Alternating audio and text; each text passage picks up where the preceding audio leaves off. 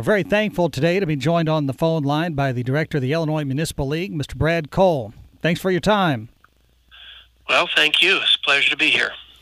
Well, I wanted to, of course, begin just by the formality of asking, how was your Christmas? Well, every day is a holiday. Christmas is special, of course, but a lot of blessings in my life, so I'm very thankful for a lot of things, and it was nice to see a lot of people celebrate the holiday, and hopefully we can remember what Christmas is really supposed to be about. Well, and in the rush of the holidays, we forget that oftentimes New Year's right around the bend, and with that, a new legislative session is quickly approaching as the calendar turns, and we wanted to visit with you today to find out what the Municipal League has on its radar, what your primary focus is going to be before the General Assembly this coming spring session. Well, the General Assembly is going to be right in the middle of an election year session starting in a few weeks, and so that's going to make things a little bit interesting for us. Of course, we're going into the year with a lot of new laws that will take effect on January 1st, and several that were already adopted that will take effect in 2025. But our big job right now is making sure that municipalities know that and their residents know that there are a lot of new laws taking effect immediately, and then we'll be working on the spring session to try to advance municipal issues and try to stop some of the bad ideas that are out there. I know that's a surprise to you, but there are sometimes some bad ideas that come out of the General Assembly. Well, there seems to be probably as many bad ideas as there are good ideas at times, but one of the things that I noticed, and as a mayor, I tend to understand this, but also with a wife who is a journalist, I have mixed emotions, is that there's going to be a focus on changing the requirements for the publication of notice. Municipalities, if they want to award a contract, if they want to hire someone, there are various requirements that they notify the public, and currently you have to publish in a newspaper, and there's some thought about trying to change that. That's our proposal, to allow for the electronic publication of notices, because what is happening currently, there are communities that, well, take your own, for instance.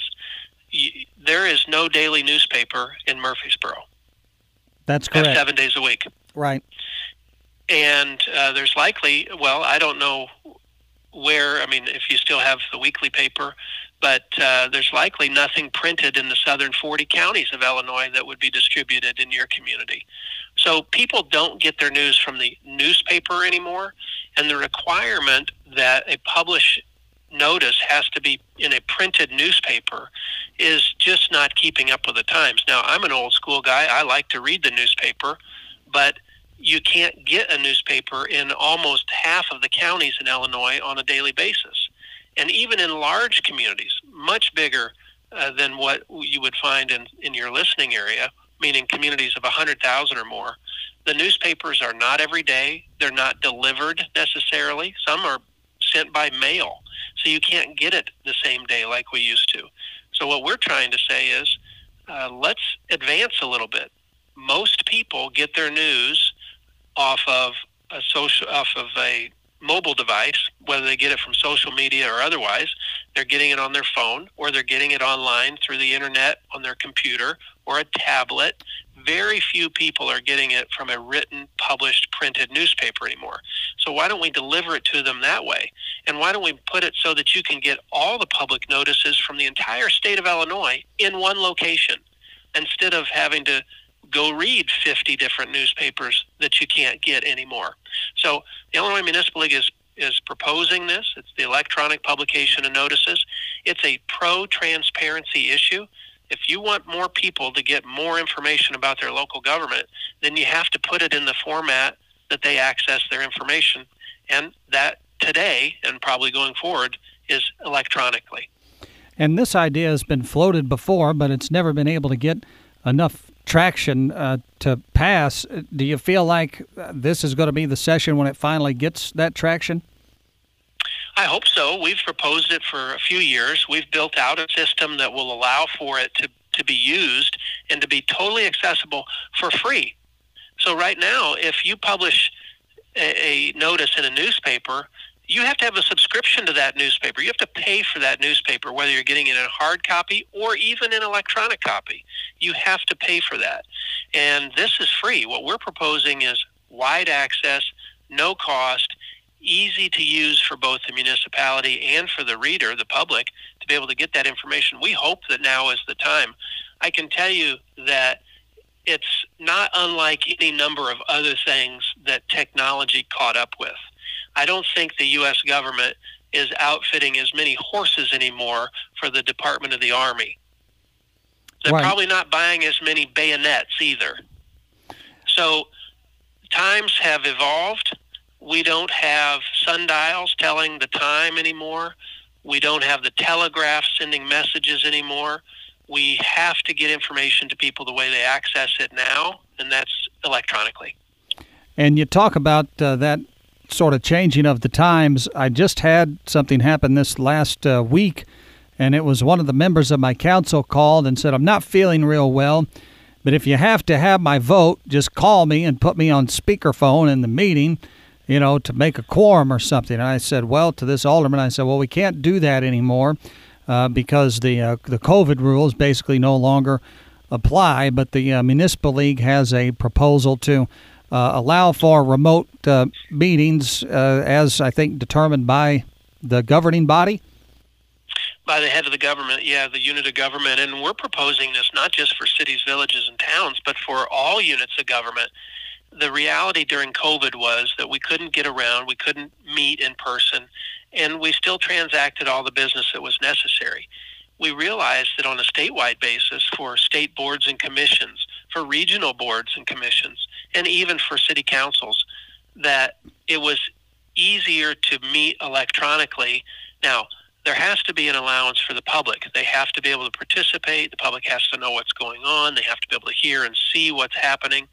But there's no reason why, if we could operate for 3 years under the COVID allowance for remote meetings, that we can't continue to. And the other part of that is it's a significant cost savings, not necessarily for a local unit of government, but for state agencies or statewide boards and commissions that don't have to pay hundreds or thousands of dollars for transportation and mileage to get 10 people from every corner of the state to meet in Springfield or Chicago. Well, meet remotely. You can do the same business, save the money, and probably get more people involved. And I know that people from the public's perspective, people that want to participate in those statewide meetings, even city council meetings, can do it from home. It's just like when meetings started being aired on cable television or online, people were now able to see what their city council was doing. Well, Mayor, if you have a constituent that can't line up childcare for the night, but they have a zoning concern, shouldn't they be able to participate remotely instead of losing and foregoing their opportunity to have their voice heard? That's all we're trying to say.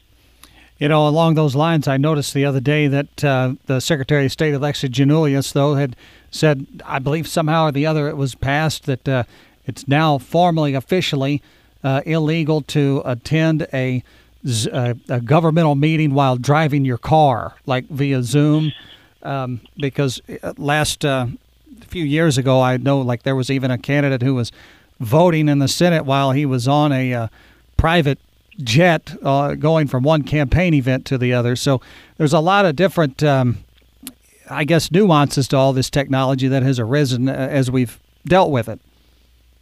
Yeah, there is. And we don't want anybody to be driving down the road on their cell phone conducting a meeting. But for single parents or people that have to work or that people that are homebound, they should be able to access these meetings remotely, and so should their elected representatives. There are some communities that can't get people to run for office because of the time commitment, and they work third shift or they work a different requirement from time to time, and they can't get the time off. And so we're just trying to make it easier for them and still improve transparency and accessibility.